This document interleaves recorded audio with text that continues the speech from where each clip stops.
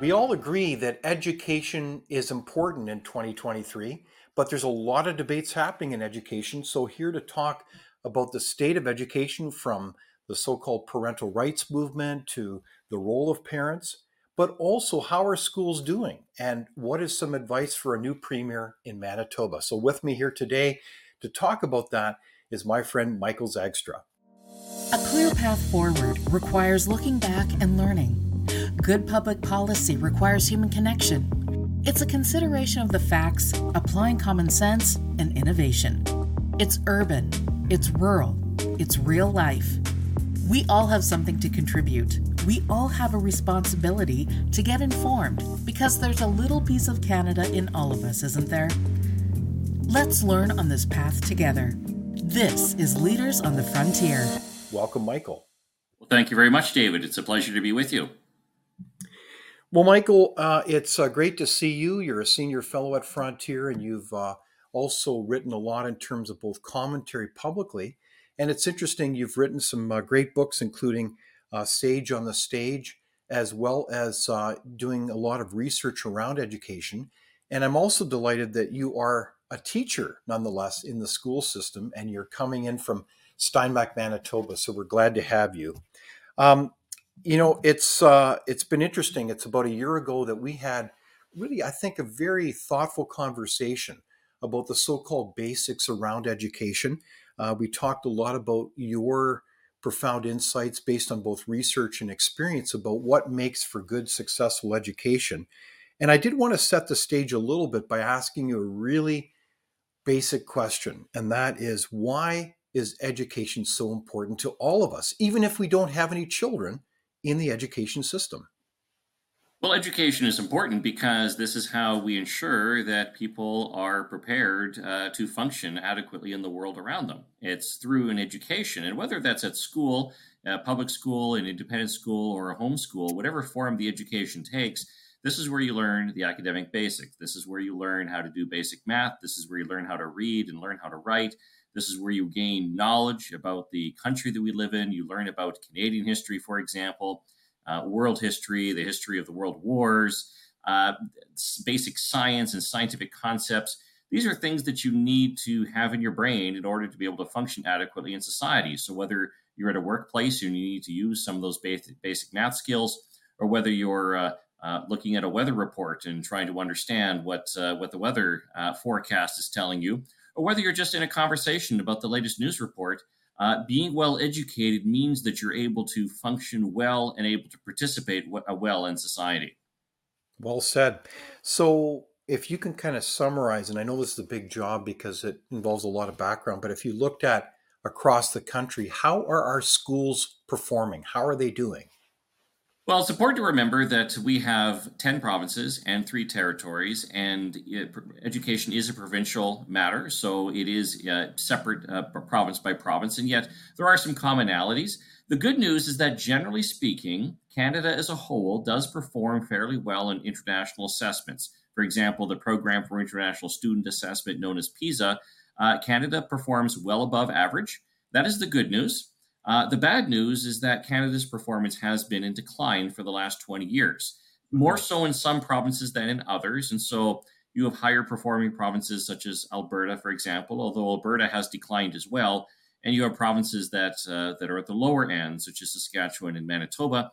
And so, again, the good news is that we perform well compared to most other countries, but there has been some noticeable decline in some of those academic basics. And so we can never afford to be complacent. We need to make sure that we are making schools as effective as possible. Indeed. And when we look at province to province, if we think of comparing, dare I say, apples to apples, do all provinces have standardized tests? No, there is definitely a lot of variation on this. And so in Alberta, would be the province that tends to have the most standardized testing because you have the grade 12 provincial exams plus exams to the grades 6 and 9 level, also grade 3. Manitoba has and Saskatchewan have the fewest. Manitoba right now has only the grade 12 exams, although they are looking at bringing in grade 10 exams as well, but that has not been implemented yet. Saskatchewan doesn't have any. And so, and then Ontario, you have some specifically at the grades 6 and 9 levels, grade 3 as well. And so you've got a fair bit of variation across the country, and so it is definitely not all the same. And the problem is that when you don't have standardized testing, and particularly when you don't have much of it, it's very hard to know where students are at unless you're getting one of those international assessments such as PISA, which happens every 3 years, and then you get the news stories about, oh my goodness, we've declined, and that's information that really you should have a whole lot sooner than that, and you're only going to get that if you have provincial standardized testing. So, from the parent's point of view, and I know that you are both a parent and obviously an educator and a thinker about this, but as a parent, if you're walking through the hallways of a school, are there, dare I say, obvious signs that your school's doing a good job in terms of educating your child? Yeah, as a parent and frankly as a teacher, there are a number of things that I would look for in terms of are things going well in the school. If you're walking down the hallways, I would first of all be looking around. Is it an orderly environment? And that doesn't mean it has to be absolutely silent. I mean, that's a myth that anyone thinks that education is completely silent. But is it orderly? Like, are students in class when they're supposed to be? Are if you do encounter students, are they generally respectful to adults? And again, you're going to have exceptions in every school, and even the best schools, you're going to have some students that are disruptive. But is the general tone of the school one of respect? Does it look like if you were to walk into a classroom, is the teacher clearly in charge? Doesn't mean the teacher is talking the whole time, but is it obvious that the teacher is in charge of the learning and is directing learning? And so those are some of the telltale signs that I would certainly look for if I were in a new school looking to see whether learning is truly happening. Yeah, no, that sounds like great advice. So, Michael, surely we'd look back at 2023. I know we're kind of almost near the cusp of shifting into 2024, but if you had to look back at 2023, I think we'd all agree that it's kind of remarkable the visible tide, if you will, of literally hundreds of thousands of parents um, coming out publicly saying, hey, we're concerned that we have a voice in education, the so called parental rights movement. You've had the so called 1 million marches that are going on really across the country. So, why has that risen up? Was that a surprise to you? Yes and no. It was a surprise the degree to which it caught on in various provinces and just how many people were involved, because obviously there's a lot of organization involved in that sort of thing. But at the same time, it wasn't surprising because the topic of parental rights has been in the news a lot lately, and that has galvanized people on opposite sides of this issue. Premier Blaine Higgs in New Brunswick taking the position that he did in terms of parents' rights to know about things going on with their children. That seemed to be the trigger point, and the fact that he chose not to back down and is standing firm. And then, of course, Premier Scott Moe in Saskatchewan, implementing a similar policy that has certainly helped keep the issue in the news. And so, I don't think that this would have gotten as much attraction and as much attention if it wasn't for those two premiers, and particularly Blaine Higgs, because it's always tough being the first politician to take a vocal stand on something that is potentially controversial. And but he certainly got things going as far as getting parents and other members of the public talking about what's happening in school and what some of the policies are. So, can you remind us a little bit about what Premier Higgs did in the province of New Brunswick? Well, basically, what Premier Higgs did was he implemented a change to something called Policy 713. And that had been a policy that his government actually put in place originally in 2020. And the part of it that attracted the debate was the requirement that if a child is going to be recognized in school in an official capacity with new pronouns, a new gender identity, and that sort of thing, then prior to that happening, parents need to be informed. And because the previous policy had been that parents would only be informed if the child gave consent. And as Premier Higgs pointed out, that could lead to situations where you could have very young children adopting a completely new identity at school and parents being completely in the dark. And that, of course, creates all sorts of problems. And so the policy specifically states that any child under the age of 16 needs to, the school has to notify parents if they're going to use a different gender identity, different pronouns for that child. I should add the policy also does have the stipulation that if there are concerns about how parents might react, and if the child has genuine concerns about safety, then the child is referred to an expert within the school system, for example, a child psychologist, that will work with the child and with the school to come up with a plan by which to properly notify home. So the policy does have the safeguard in there that if there are safety concerns, and again, that's the small minority where there'd be those types of concerns. The vast majority of parents are loving and care about their kids and obviously want what's best for them. But in those cases where there's a question mark about how parents would react and the child has that concern, there is that stipulation. So with that stipulation in place, the policy clearly says that parents do need to be informed about that sort of thing. Exactly. So it seemed like they were trying to, dare I say, it seemed like they were trying to walk the line of common sense where parents want to know what's going on with their child. Obviously, they love them and care for them, and perhaps there's the exception where there's some type of bad relationship between the parents and the child. But even then, they were trying to anticipate that kind of scenario as well.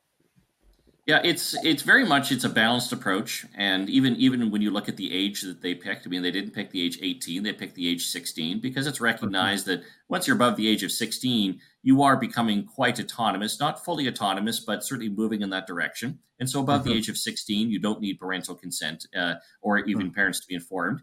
And also allowing for the what to do, again, if there's concerns about how parents would react and referring the child to an expert within the system. And so a lot of safeguards in place and a lot of commentators, when you sort of get past the initial reaction, a strong reaction on both sides, and you look past that, a lot of commentators recognize that, this is actually a pretty balanced approach that Premier Higgs was trying to take. Yeah. I'm wondering also, Michael, that as parents hear about these issues, then they start looking perhaps more incisively at what they see in the classroom. And I want to give you a quick story. I have a friend of mine, his name is Matt, and he was going through his children's high school in grade 9, I think it was. And what he thought was in the school was quite revealing. Like there were an awful lot of things up in the walls related to all kinds of things, and nothing against the gay pride flag per se, but the classroom had many of those flags, among many other things. There was really nothing about Canadian history, let alone, I think there was one Canadian flag. It was almost like the world had been put upside down in terms of symbolism. And not to sound simplistic, I know that the teachers, you don't want to generalize too much, but thoughtfully, those parents that I've heard back from that have looked at their child's classroom have said, whoa, wait a sec, what's going on here? It seems like the emphasis is not so much on the subject matter, but more on becoming, dare I say, social activists or social justice warriors. I know I'm throwing these terms out, but it seems like, wouldn't that create a lot of concern for most parents? And is that adding to the kind of angst that you have among parents saying, hey, what's going on in my school? I'm not sure if I know what is. Well, it certainly does raise those kinds of questions. I've always believed that as a teacher, my role is to educate and to expose students to different ideas. But at the same time, we're not supposed to push our personal views on students. I believe that very strongly. And I have students that will often have asked me, what's my personal view on any number of issues, because I teach history and we cover politics and all of that. And my answer to students always is that I'm not going to tell you what my personal opinion is, because my job here is to help you develop your opinion and to find out where you stand on it. I get plenty of other avenues in my life, such as this interview with you right now, to give my opinion. So I don't need to do that in the classroom context. And so I really think that teachers need to be careful not to be pushing their personal view. Even if you hold something really strongly, it's important to recognize you're going to have students that have a variety of political views, religious views, cultural backgrounds.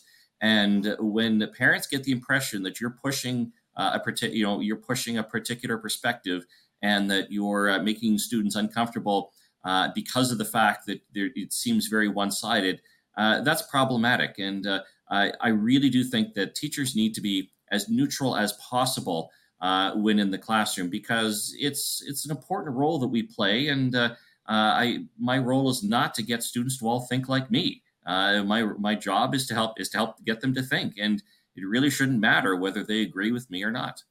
Yeah, well, and I think that's well said, Michael. And I do recall last year in our discussion, you talked eloquently about the need for critical thinking. Like that's one of the things that education is conveying on people. And I thought you had a brilliant answer, and part of that was, well, what does critical thinking mean in your book as you teach people to think better? Well, critical thinking means that you are able to take the information that is available and come to an informed opinion about it. And so you need to have knowledge in order to think critically. Ignorant people don't think critically ever. So just give you a simple example here. If you're hearing two people arguing about Sir John A. Macdonald and should schools be named after him or should Hmm. roads be named after him, if you've never heard of him before, you've got nothing to say. You really shouldn't say anything if you don't know anything about him and his background. Then how can you possibly have an informed opinion? It doesn't matter how many skills you have. It doesn't matter how many worksheets you filled out in critical thinking. If you don't have background knowledge in your head prior to the discussion, you won't be able to provide any insight. So critical thinking means you know a lot about the topic and you're able to come to an informed opinion about it. And that's it's you can't think critically about things you know nothing about ever. Exactly. And I think part of your answer was also that critical thinking involves the ability to debate and understand both sides of an issue. And I think that's a really brilliant way to be educated. And we need that, not just among children, but among people of all age groups, including parents. So I thought that was well said. Well, absolutely. I'll just add in the one thing that I often do with students is when we're discussing an issue is that I'll get them to take a stand. Where I'll say, if you think this way, go to this side of the room. If you go to this way, go to this side. If you change your mind at any point, go ahead and switch sides. And then I ask challenging questions to both sides, and I push them really hard. And students know that I do this equally hard to whatever side it is. And the idea here is you have to be able to defend your view. And yes, you have to be able to, if you to know about a topic and to be able to think critically, you have to be able to explain not only your position but the opposite position, and to do so in a way that's convincing. If you can't do that, then you really aren't a critical thinker. Excellent. Yeah. And bravo for the need to have more debating clubs in our high schools and schools. I think it's just so important as a learning opportunity. So when it comes to the parental rights movement, there were a number of public demonstrations right across the country. I attended a more local demonstration, and it was amazing. And I did want to share that clip with you with a little bit of a conversation I had with some of the parents, including these. We think our kids are minor, they don't understand, so leave our kids alone till age of 18. After 18, they able to understand what they want in their life. Till 18, they're minors, respect like parents' decision as well as their till when if they want to take the decision after 18-year age, we will respect their decision as well. So that's a short clip from a discussion I had. I think I talked with well over a dozen parents, and it was interesting. I wasn't quite sure what to expect. But what I was amazed by is there were some 2,000 persons participating, people from different ages, I think mostly parents. That was my impression. But what struck me is how thoughtful these persons were. They're always very qualified in their response by saying, we have nothing against people that may be confused about their gender or their sexuality, but these are our children, and when it comes to our children, we reserve the right, or they didn't use this word that often, but they alluded to the boundary. We should be in charge of our kids when it comes to these areas, and we want to work with educators, but I don't know. I thought it was a very interesting discussion when I could meet all these parents were just wonderful people. And yet you've heard also on the other side of the public debate, a lot of concern about, hey, wanting to be careful about how we respect people who may be confused about their gender. Um, But we've also heard some other type of rhetoric, and I think you've written thoughtfully about this, Michael, and that is almost like an anti-parent rhetoric. And I know that some columnists have even called this whole thing about parental concern about their rights as being like a dog whistle. How do you read this? I know you've written some really thoughtful commentary on this, but how help us understand thoughtfully about what's going on? Are we talking past each other in a strange conversation? How can we better understand each other? Well, to start, the epithets, the harsh attacks need to stop. And so, Yeah. calling parents who are concerned about what's happening in school with their kids, calling them hateful and bigots, you're not Mhm. going to have a conversation of any intelligence with someone who's calling you that. Right I mean, on. that's just for starters. And secondly, it's important that we have a proper understanding of roles. And parents have a role, teachers have a role, and they're both very important roles, but we make sure that we don't assume that one role gets subsumed by the other. And so teachers at school, in a sense, are acting in place of the parent in loco parentis, but it doesn't mean they replace the parent. It means that while they're at school, they are under the authority of the school, but the school has to work with parents and inform them about what's happening with children. That's the default.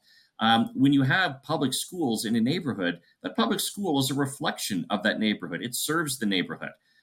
When a neighborhood loses trust in the local school, you undermine education. And frankly, one of the fastest ways to destroy public education would be to send the message that parents don't have a right to know what's going on with their own kids, because a Yeah. whole bunch of parents will then vote with their feet and either homeschool their kids or put their kids in independent schools, which they have every right to do. And again, I'm a strong believer in choice. I think parents should be able to choose what education to provide. But obviously, the public school system is there; it's available. But if you make it a place where parents don't feel welcome, where parents can't ask questions, and where parents don't get information, well, then you're going to have a lot less support for the public school. And you need to have a strong relationship and a strong connection, and that won't happen if parents are kept in the dark. Exactly. I think that's really good advice, Michael. And I like that you're, you're really challenging us to think that we should be working together as a team here. And I'm not trying to gloss over some of the differences here, but generally, I think parents want to work closely with their teachers, their educators, in the best interest of their child. Um, on the other hand, are there parties, to put it bluntly, who see your child as a property? I know I'm saying this crassly, and I don't mean to, but as a property of the state where they have control over how your child should think about really important issues of, we'll say, gender or even morality. Is that going beyond acceptable boundaries? Are people losing the plot then as an educator? Well, when some people have that philosophy that parents should basically butt out and schools are in charge of those types of things, that's very problematic. The Mhm. That is not the role of school. The role of school is to, as I said before, is to educate, to help students learn, to learn the academics. And this idea, schools are not there to impose any particular morality or moral view on students, or a particular worldview or particular religious beliefs, and they're certainly not there to make students feel uncomfortable for their religious beliefs. And Canada is a very diverse country. We have a lot of different perspectives in our public schools, and when you're promoting one and denigrating the other, you are undermining public education in a big way, and that's just not a healthy thing at all. Exactly. And I think you make a very good point, is that essentially parents are entrusting educators with their children. So if the educator doesn't respect that boundary that you've outlined, that the parent is really ultimately in charge and ultimately in charge of the child's morality, then you really put in trust that working relationship of trust, and you jeopardize the public education system. That is absolutely how you would put the public education system in serious jeopardy, is to lose that trust. And any school, any neighborhood school, has to serve the neighborhood and be on good terms with the neighborhood in order for things to function properly. You lose that trust, you lose. I mean, what parent is going to want to support making sure their kids get their work done and homework done, and or give the benefit of the doubt to the teacher? So when let's say, for example, a student comes home and says, "Oh, the teacher said this, insulted me, or said this thing to class." Yeah. When you have trust, parents then will say that, "Well, hold on a second here. There's probably another side to this. Maybe the teacher didn't put it that way, or maybe there is some other context you need to consider." That's what parents are likely to say when they trust the school. But if they don't trust the school, then the moment the student says anything that is critical about it, the parent will assume that, well, of course, that's exactly what's going on. See, that just proves that the school can't be trusted.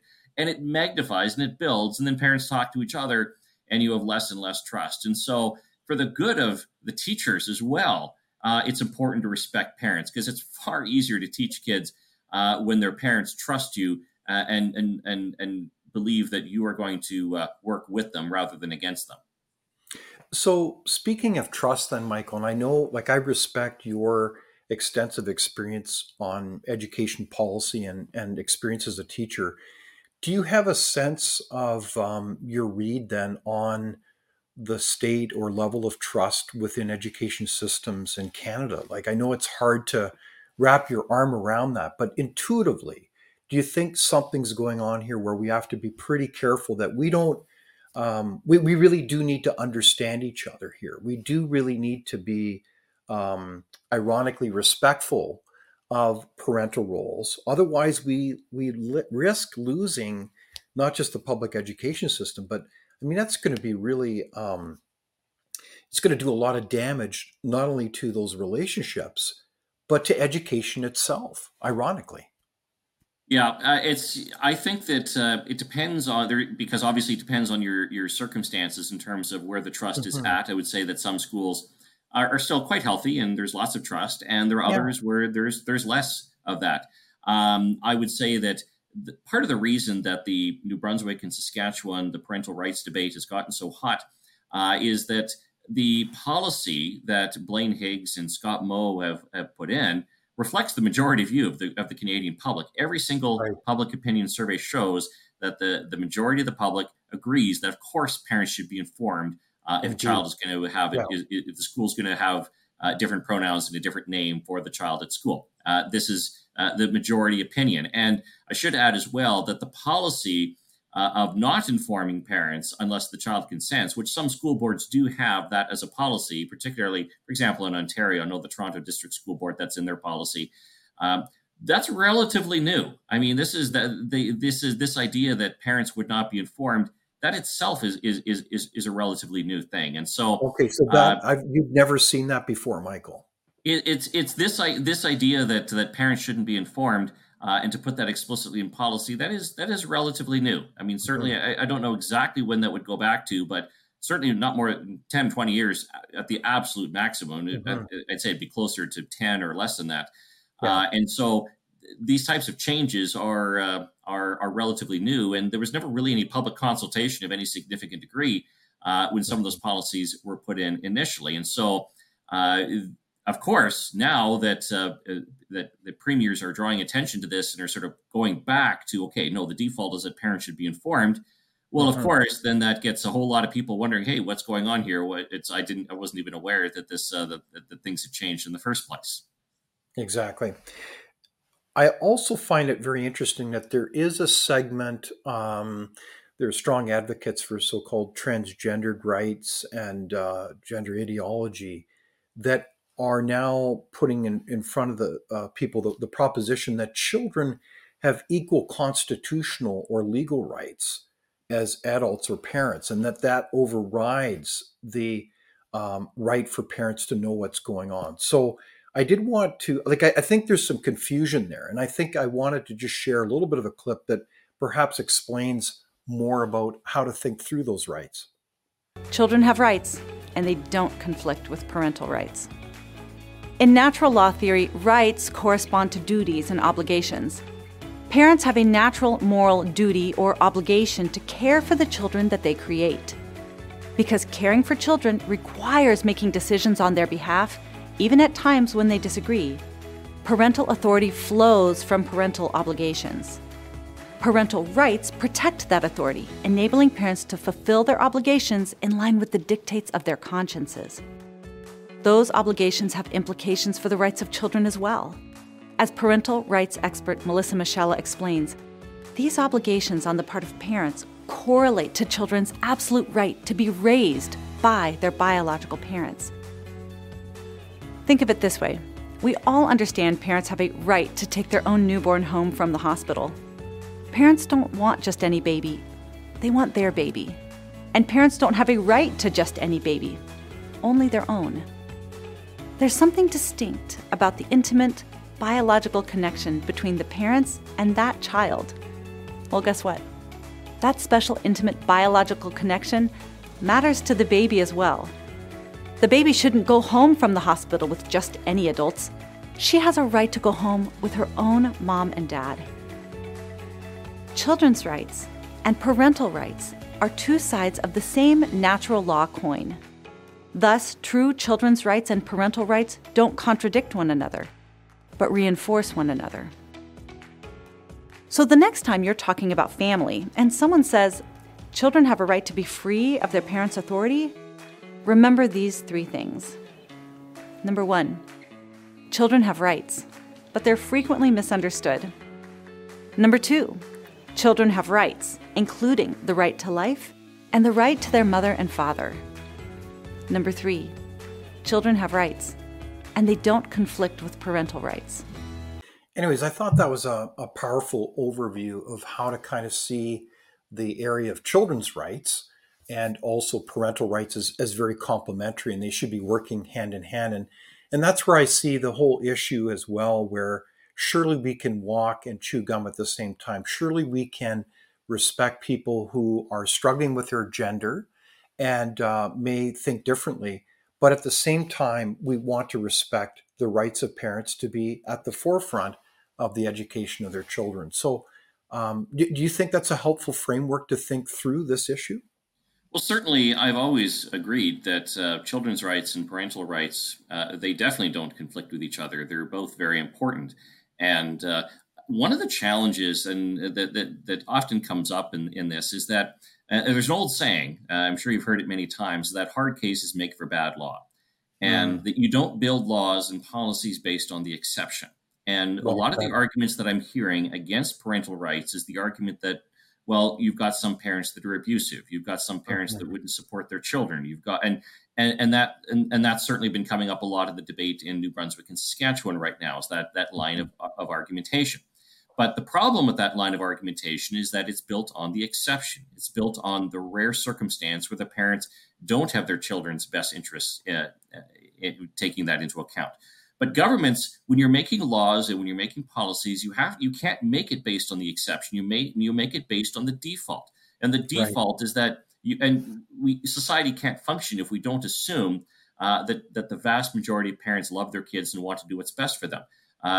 Just imagine a society where the default assumption is that the vast majority of parents are all abusive of their children. I mean, how would we possibly ever function or trust each other or anything? So, of course, we go with the default that most parents love their children and want to do what's best for them. And so I've always believed that, okay, you make policies and assumptions based on that. So as a teacher, my default when interacting with parents is that I assume that, of course, parents want to know what's going on with their kids and they want what is best for them. You have exceptions. Of course you do. But that's where you deal with the exceptions as exactly that, as exceptions. And so as we see in New Brunswick and Saskatchewan with both their policies, they have an item there in terms of how you deal with the exception, the circumstances where there might be some concerns about how parents would react. And so, okay, this is how we deal with the exception. And so, but when you have a policy built on the assumption that, well, parents can't be trusted with this key information, and so therefore the default is that we keep the information from parents, that's got it all backwards. You don't make law based on the exception. Hard cases, as I said, make for very bad law. I think that's well said. So during this time, it's more important than ever to really dive into understanding each other's sides and really coming together for the sake of education, indeed the children.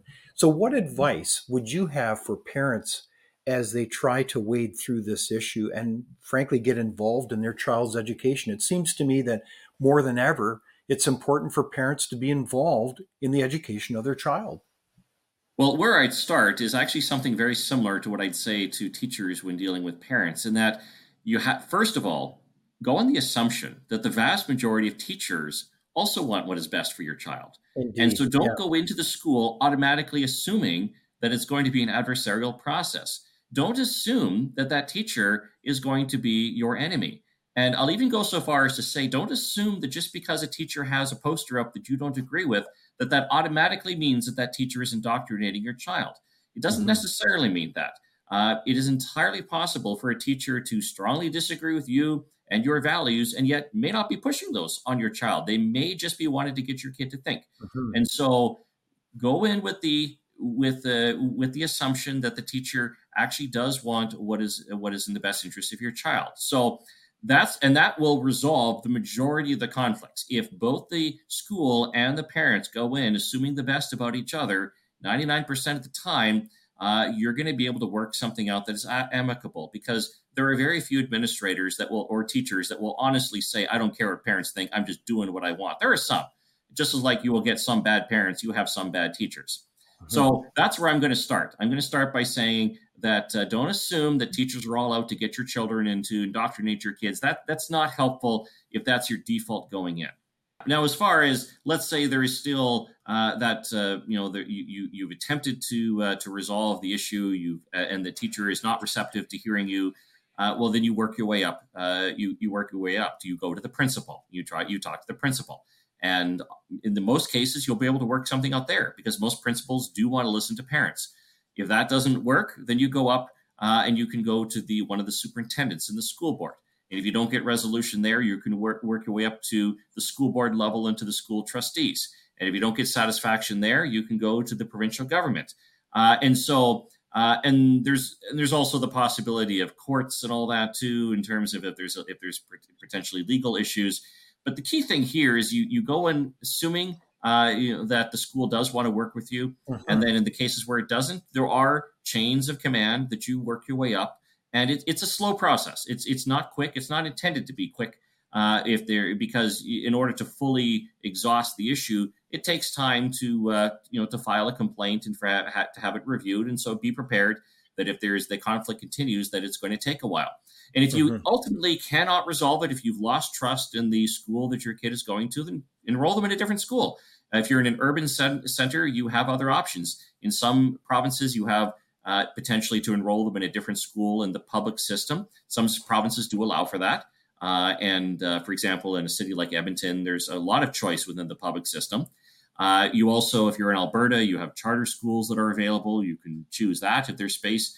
There's independent schools where, yes, you will likely be paying some tuition, but most parents are willing to make that investment if it helps their children. And you also have homeschooling as an option. So you don't have to have your child stay in a particular school if you really believe that school is not helping your child. There are other options, but I would, if they're there now, try to work with the school first before you go the nuclear option. There are other things to do first. Right on. I think that's a good set of actions one can take. What about going to provincial decision makers? Because ultimately, provincial departments or ministries of education are in charge of local school boards. What role do they have in all of this? That's quite significant. I mean, education is a provincial responsibility. So going to your local MLA or MPP if you're in Ontario, or MNA if you're in Quebec, but you're a member of the Legislative Assembly or provincial parliament, you go to them, and they're your local representative, regardless of what political party they happen to be. Their job is to listen to concerns from all constituents. And so don't assume that just because your local MLA is from a different political party than what you voted for, that they're not going to listen to you, because their job is to listen to you. If you don't get satisfaction there, or if you feel they aren't, you can always go to one of the MLAs from the opposing political party. So, for example, let's say the government you feel is not it has some bad policies and they're not listening. We'll go to the opposition. They're usually quite happy to hear from people that have concerns, and they can advocate for you in the legislature. And so, but yes, going to your provincial representatives is a good idea.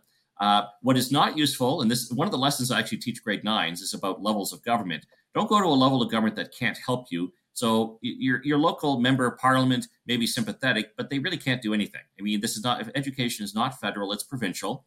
The same thing, going to your local city councilor, again, they can't do much on this. Go to school board trustees, go to your local MLA. Make sure you're going to the correct politicians if you're going to go the political route. Right on. So for an audience here, if we were to understand better some of the larger background as to why the challenge of gender ideology and we call wokeism, this kind of hyper political correctness that almost tends to be intolerant, where does that really come from? I know it's complicated, but I know we've talked about it before, but is there a sense that a lot of this emanates from those faculties of education? Is that a fair comment, Michael? Faculties of education are the root of many of the problems in public education these days in both Canada and the United States.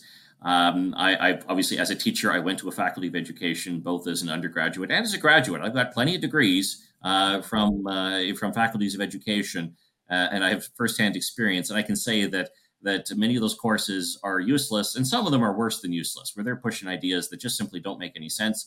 And they're not all bad, but a lot of them are quite bad. And so, if someone is wanting to become a teacher, I would say your practice teaching will be quite helpful. Don't expect your education courses to be particularly useful in most cases, and that's unfortunate. But that's a lot of teachers will say the same thing. This is kind of a running joke among teacher circles, is comments about just how bad our teacher training was. You don't want to hear doctors talk that way about their medical schools, or dentists and all that. Boy, I didn't learn a single thing in dental school that was useful. I mean, but among teachers, you will hear that a lot. For example, just education professors that haven't been in a classroom in a long time, because you can be an education professor without having been a classroom teacher. And so, just even if the ideas they're promoting aren't necessarily really bad, they still don't have any practical experience. And so, education faculties, there's a lot of problems there.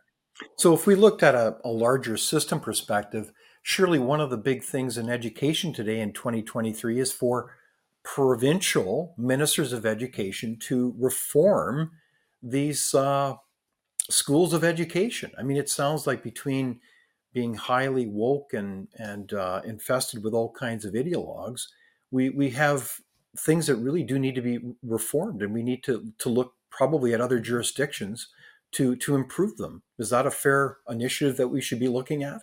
Yeah, that is something that provinces should look at, and they'll get a lot of pushback. I mean, for example, in Ontario a few years ago, they tried to bring in like a basic math assessment that any new teacher would have to pass in order to get certified, and that actually got challenged and went to court, I believe. And education faculties, like, were one of the, education professors certainly were one of the groups fighting this really strongly. Of course. And but it's important we look at this question of teacher certification and what's involved in getting a certificate, and we need to be clear about what are the skills and knowledge that all teachers should have, and really focus on that. And I thought it was a common sense thing that Ontario was doing, saying, well, yes, of course, if you're going to be a teacher, you should at least be able to pass a basic math test. And the fact that education faculties there fought that so hard, it's like, what? Maybe you should spend a bit more time making sure that the people you're training actually can do these basic things, and then you wouldn't have to fight the basic math test. Indeed. And speaking of solutions, Michael, I know that there's a lot that we can learn from other jurisdictions, particularly international ones. I've always been intrigued by how we could, frankly, sidestep this whole debate if we just empowered parents directly and gave the money to parents, and then they choose where they send their child to school. And we sidestep this whole bureaucracy. Do you think that kind of voucher system, as we see in Sweden with great results, is a good example for us to ultimately implement? Well, I've always been in favor of school choice and make it as easy as possible for parents to have choice. And we have a significant amount of school choice in some provinces and less in others. So Alberta would be the province with the most amount of choice, because in addition to the public schools, you have some public school systems, such as in Edmonton, that allow a lot of choice within the public system. You have charter schools. Alberta is the only province that allows charter schools, and those are basically independent, publicly funded schools. And then independent schools in Alberta receive partial education funding from the province, and even homeschooling parents will receive some funds if parents choose that. And so it's not a full choice where the full funding follows the parents, but a significant amount does. There's a fair amount of choice in British Columbia as well, and then also in Saskatchewan and Manitoba and Quebec, you have partial public funding that follows the child to independent schools. You don't have that in Ontario or the Atlantic provinces, and so there, if you're not in the public system, you're having to pay not just your regular school taxes, but also you have to pay the full tuition for independent schools. And so you do have independent schools in those provinces, but it's harder to access because you're paying the full tuition as opposed to having some of it subsidized. And so I think that if we empower parents and give them more options, that's always a good thing. It's we should not be afraid of giving parents choice. Giving parents choice doesn't mean that public education is going to disappear. It just simply means that that parents have options and don't have to send their kid just to the neighborhood public school if that's not what's working out in their particular case. Exactly. Yeah. I mean, at Frontier, we'd always say that monopolies are never a good thing. So you want to empower people to make decisions that are best for them, including their children. So I'm really intrigued by that discussion. And speaking of looking to the future, we know that we've had a recent Manitoba election. We have a new premier, Wab Kinew, who's the premier designate, and he is going to be the 25th premier. And I think you wrote a very interesting commentary about trying to provide really nonpartisan advice to the new premier on education. And I wanted to walk through some of those points. I think you made 5 brilliant points. The first one was about improving the academic basics. What do you mean by that recommendation? What I mean by that is that making sure that that we're actually focusing on the things that matter. And so, for example, making sure that kids are learning the basic math and memorizing their times tables and able to do the traditional algorithms for adding, subtracting, multiplying, and dividing. Those things are fundamental, and also learning how to read and having systematic phonics instruction along with a strong emphasis on content knowledge. These are things that improve academic instruction, and these are the things that matter in school. If kids graduate from school, they're not able to read, and if they can't do basic math, then there's something seriously wrong. And I really think I hope that's something that the new government chooses to focus on. And I thought it was also interesting that your second recommendation was to resist the call to throw more money at the system. What did you mean by that? What I mean by that is that the easy thing for governments to do is to promise to spend more money. But when you look at it on a per student basis in the public system, Manitoba already is the second highest spending province in the country. Wow. And yet Manitoba has some of the worst results on some of those international and national standardized assessments. And so obviously, simply having more money doesn't necessarily lead to better results. Now, this doesn't mean that we should just drastically cut budgets, because the data also shows that in countries where they spend very little on education, they also get terrible results.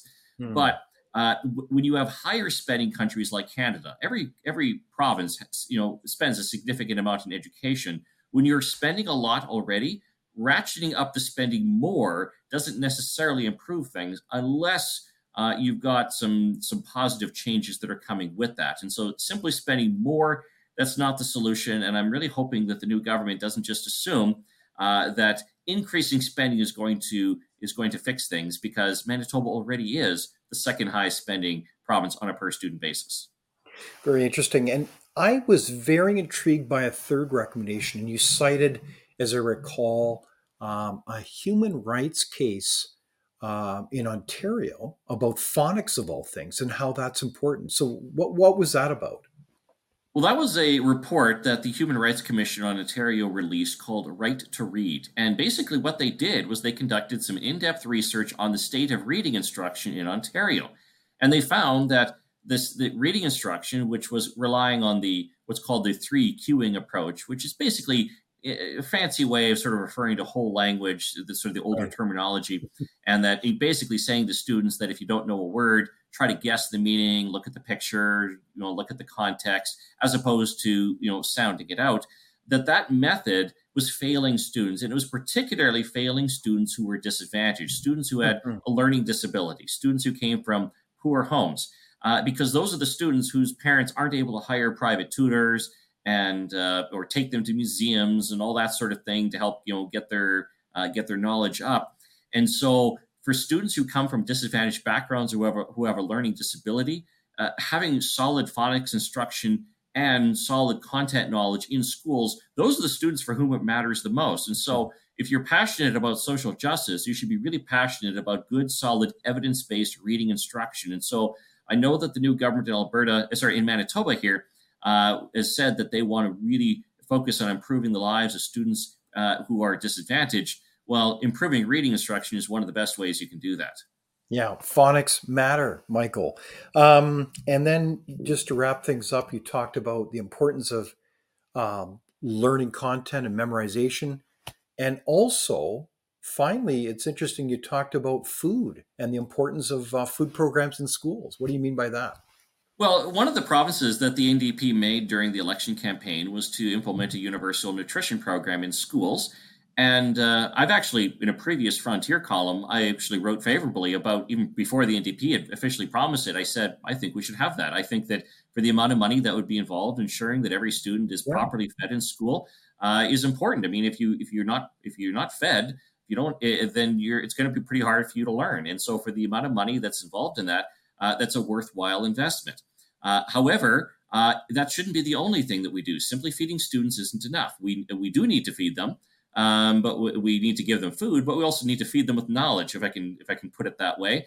So it would be unfortunate if the students were well fed, with food, but didn't have the content-rich classrooms that they deserve. And so if we're going to go through the effort and spending the money of ensuring that all students get proper nutrition at school, now they're able to learn. Well, let's make sure they actually do learn, and they're in the right mindset to learn. So let's not waste it by just having them learn about their own neighborhood and their limited backgrounds.